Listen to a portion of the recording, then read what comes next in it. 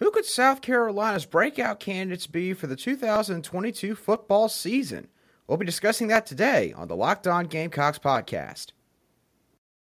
Locked On Gamecocks, your daily podcast on the South Carolina Gamecocks, part of the Locked On Podcast Network, your team every day.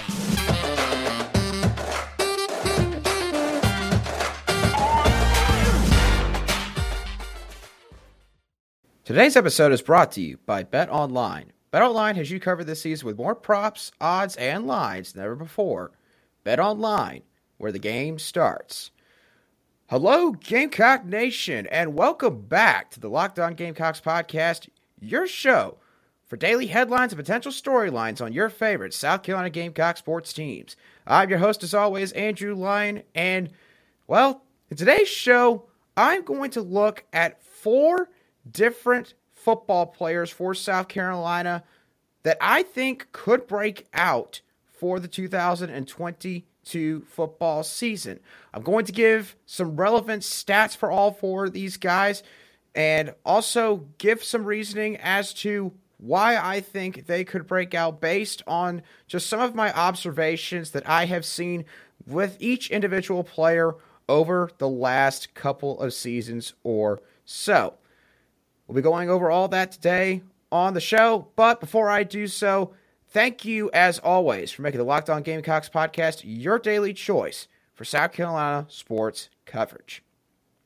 All right, so the first 2 players that I'm going to be going over in the show today are players that I think are probably the most likely out of my 4 selections to break out.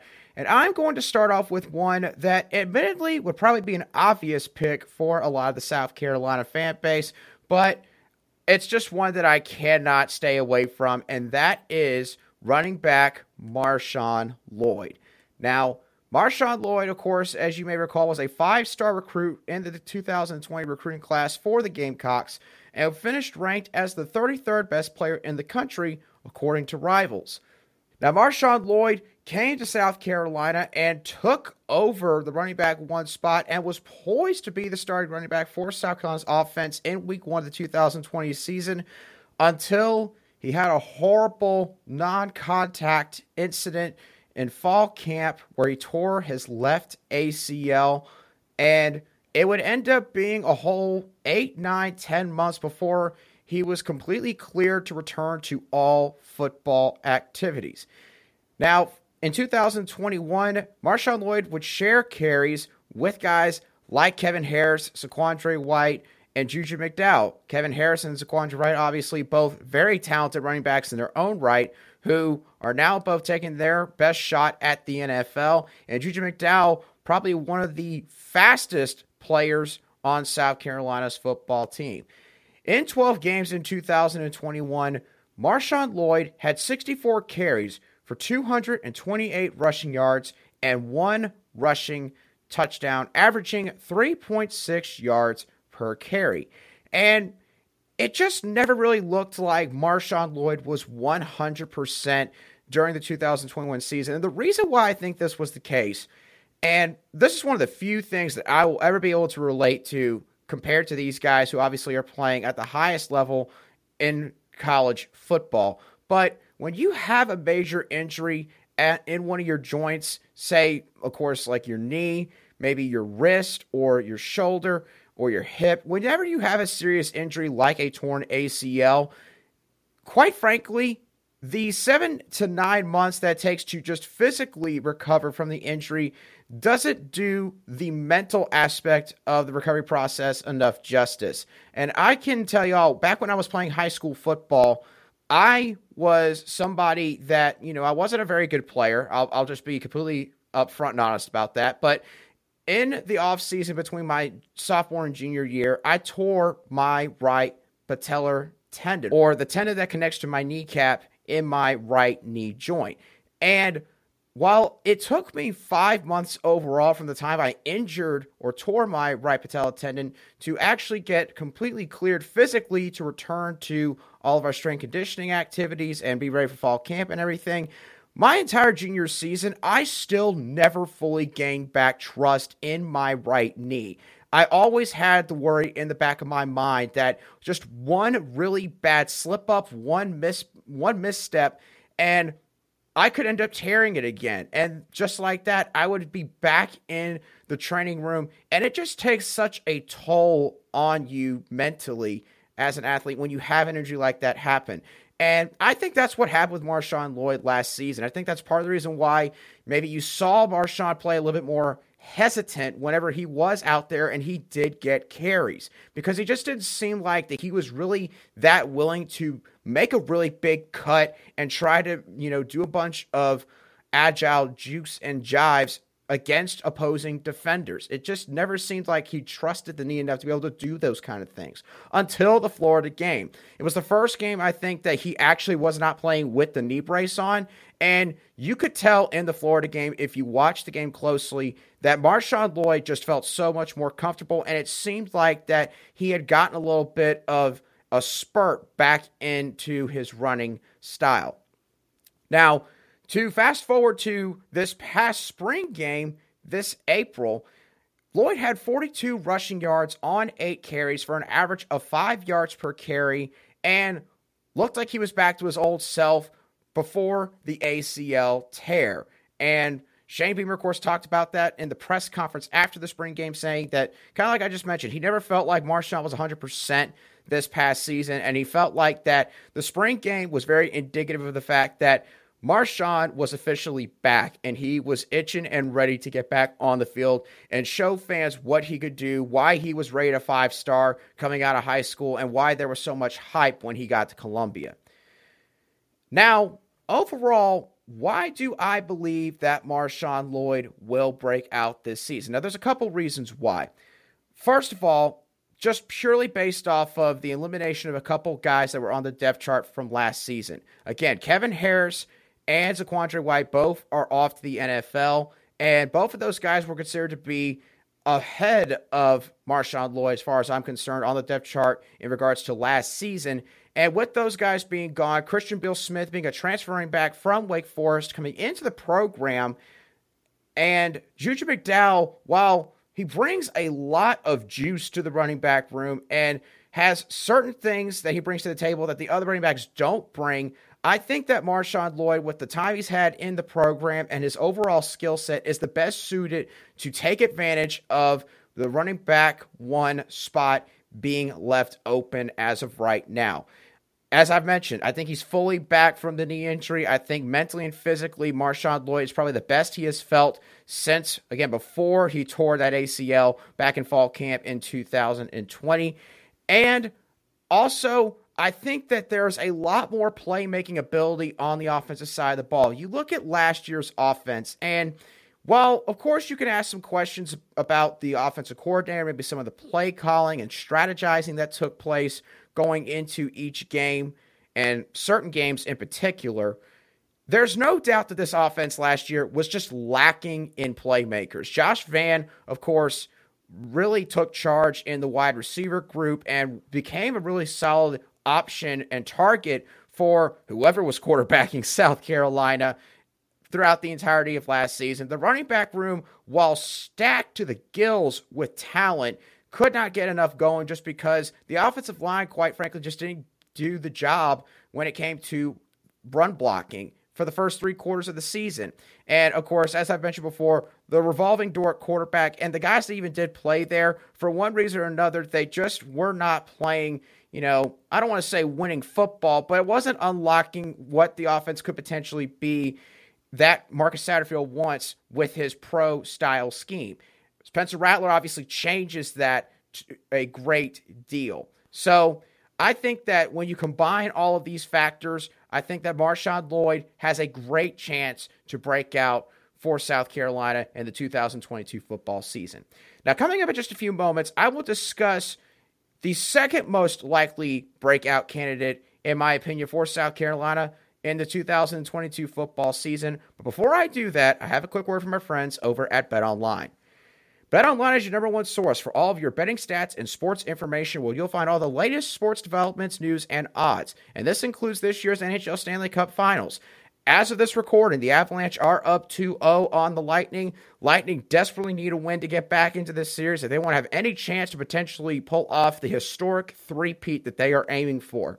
You've also got regular season Major League Baseball going on right now.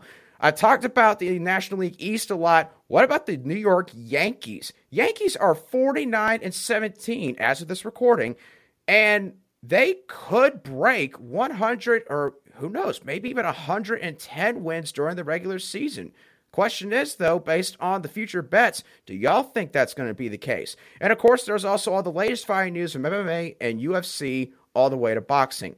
BetOnline acts as a continuous source for all of your sporting wagering information, including live betting, esports, and much, much more. So head on over to the website today or use your mobile device to learn more about the trends and action.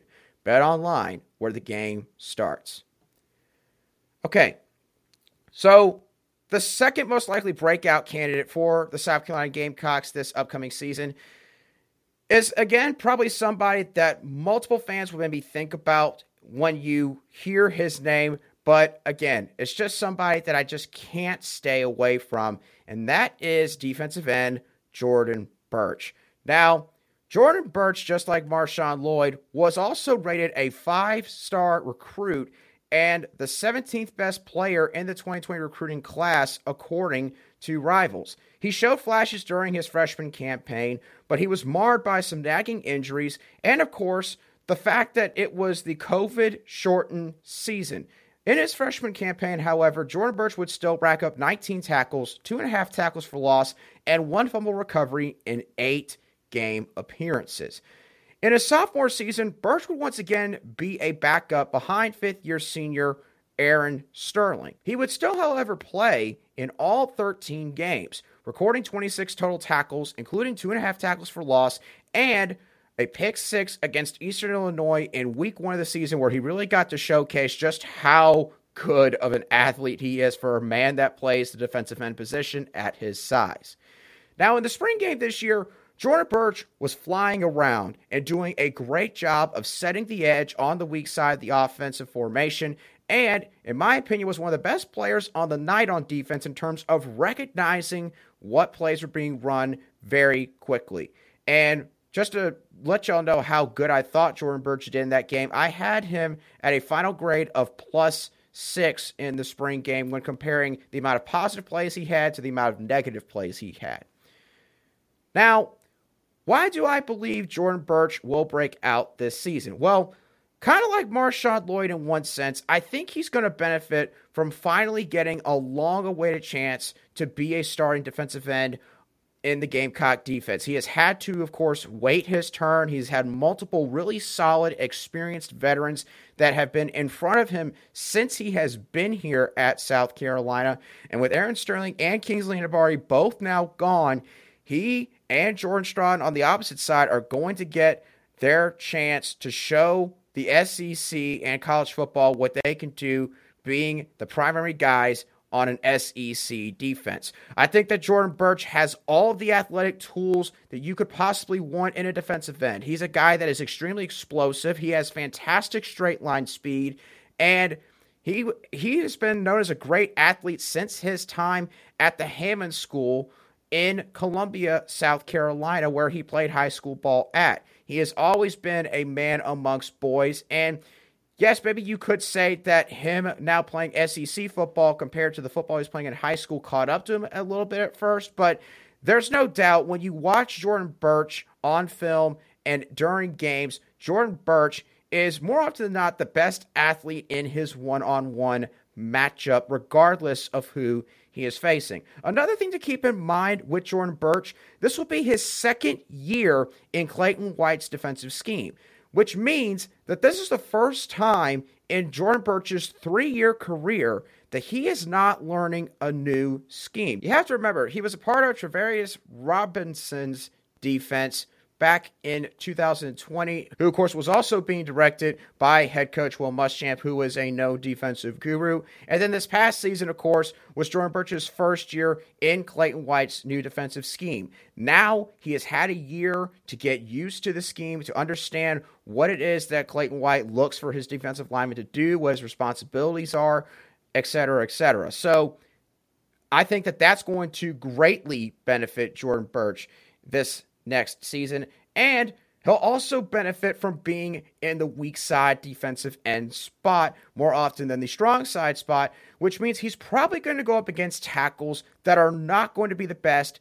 in pass protection. Now, as I mentioned before, in Clayton White's scheme, he has a quote-unquote edge position, 2 defensive tackles positions, and then a regular defensive end position. The edge position, the big difference there basically is this. The edge position is the spot where he has a defensive end stand up in a 2-point stance, which basically, like I just said, literally means they're just standing straight up. They don't have a hand in the turf when they're getting ready to potentially try to jump the snap from the offense. And for Clayton White's scheme, that is where he will typically put his best pass rusher. Now, is that meant to be an indictment against Jordan Burch and his pass rushing ability? No, not at all. It's just the fact that Jordan Stroughton, who is expected to start in that spot this next season, is a guy that 2 years ago, I think, led the FBS in total sacks with 10.5 at Georgia State. So Jordan Stroughton's a guy that, he's such a good pass rusher. You don't want to have him,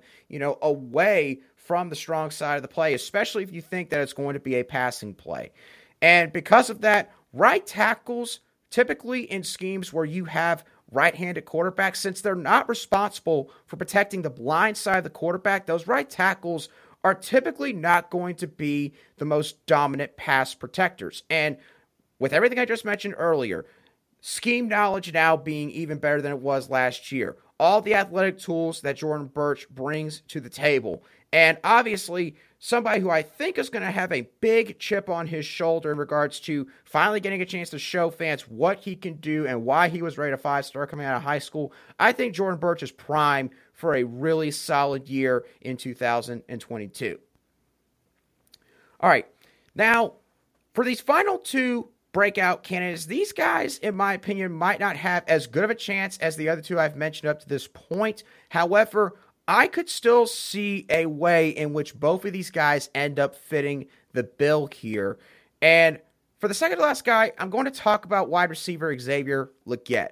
Now, Xavier Legette is a wide receiver who has been here since 2019. He never redshirted. And as a freshman in 2019, he showed a lot of promise late in the season. He finished the year with 9 receptions, 80 receiving yards, and 1 receiving touchdown in 11 total games played. But over the next 2 seasons, however, both due to being surpassed on the depth chart and having certain events occur that were out of his control off the field, like the COVID-19 pandemic in 2020 and a motor vehicle accident last year, which dinged him up, took him away from practice and time away from being able to learn the new offensive scheme under new offensive coordinator Marcus Satterfield, along with a couple of nagging injuries that he's also had to deal with in his time, like Jordan Burch. It has sort of held Legette back from being able to reach his full potential, as he's only gotten 15 receptions for 176 receiving yards and 1 receiving touchdown, both in the 2020 and 21 seasons combined. Now, this past spring, it appears as if the light has finally started to come on for wide receiver Xavier Legette, as many offensive players, wide receiver coach Justin Stepp, and even head coach Shane Beamer sang the praises of Xavier as someone who had worked really hard to get better, both in the weight room with winter strength conditioning and on the field as a wide receiver, running routes and going through 7-on-7 and team drills in practice. In the spring game this past April, Legette had 2 receptions for 34 receiving yards, including a 30-yard crossing route reception that he got from Spencer Rattler, and he had a final grade of +3 from me from his spring game performance. Now, why do I believe that Xavier Legette could be a breakout player in 2022? Well, this is the first time in 4 years that Xavier Legette is not learning a new offensive scheme. If you think about it, again, 2019, offensive coordinator was Brian McClendon. 2020, his offensive coordinator was Mike Bobo. 2021, offensive coordinator was Marcus Satterfield. This year, Marcus Satterfield is still the offensive coordinator, and finally, Xavier Legette is not having to learn a whole bunch of new sets, a whole bunch of new plays, a lot of new terminology. It's the same exact deal, in my opinion, as Jordan Burch, except for, quite frankly, an even worse circumstance in this case. He also has years of experience in the program, and no matter what you say about maybe having experience that's coming back that is not productive versus very productive, in my opinion, it always helps to have guys who are coming back that understand the program, that have been around the block a couple times in college football, no matter who that may be. And the other thing for Xavier Legette that's working in his favor is, quite frankly, right now, there's no set wide receiver number 3 on the depth chart for the offense at this point. You know that wide receivers 1 and 2 are going to be Josh Vann and Antwane Wells Jr. I think all of Gamecock Nation can agree on that. However, the big question is who's going to step in behind those two guys when we say have a 3 wide receiver set? And I know that some people might literally sit here and say, well, obviously, that's going to be Jaheim Bell. Okay, and I understand that because Jaheim Bell is quite literally a fantastic athlete and somebody who has a chance to earn all SEC, and who knows, if he has a really good season, maybe even All-American honors. He's that good of a player. But Jaheim Bell can't go out there as the 3rd wide receiver every single time. They're going to need to have somebody who specializes at the wide receiver position to be that 3rd man. But who's it going to be? There's Dacaron Joyner, who's been in the program for 4 or 5 years now.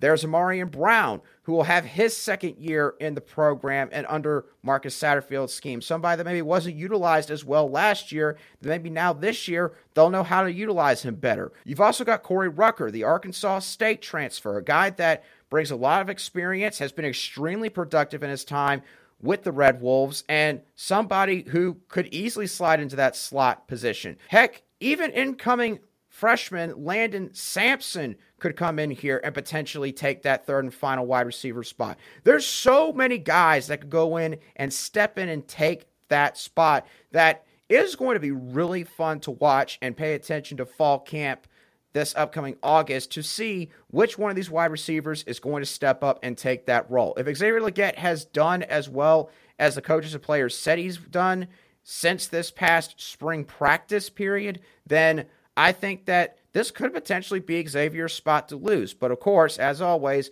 we'll have to wait and see what happens when we reach that point.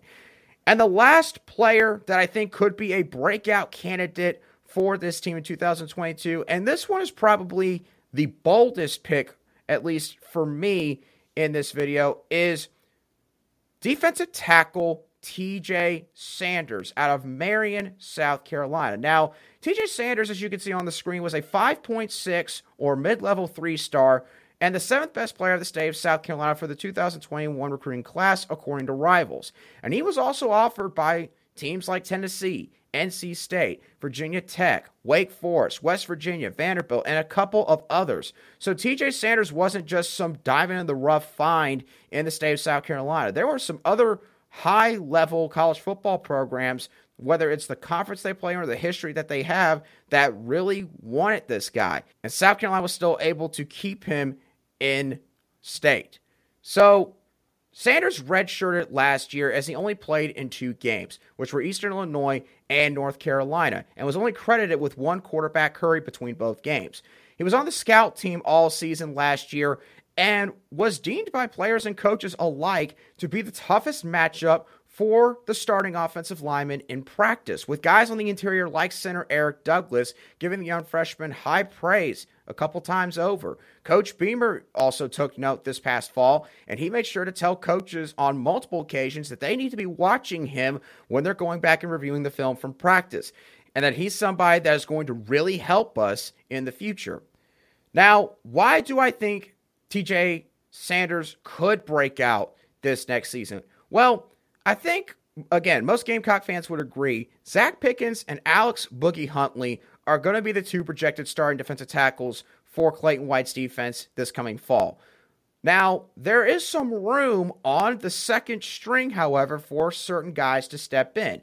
And the candidates for that are as follows. 5th-year senior Rick Sandage, who had a broken leg injury that he has been dealing with since this past fall season, did not participate at all in spring practice. And at this point, it's just really a big question mark, in my opinion, as to, how much rust has Rick Sandage built up? Obviously, he's had to take time away because of this injury. How much strength has he gained back? how much is he going to really feel comfortable in this defense? That's a big question mark in terms of looking at Rick Sandidge for a second-string defensive tackle spot. You've also got Junior Tonka Hemingway, who kind of is an older version of TJ Sanders, someone who came in and immediately impressed coaches for his freshman year and actually earned a lot of meaningful snaps in 2020 and 2021. Is a guy that's a really good athlete. He's light on his feet and was a multi-sport athlete back in high school.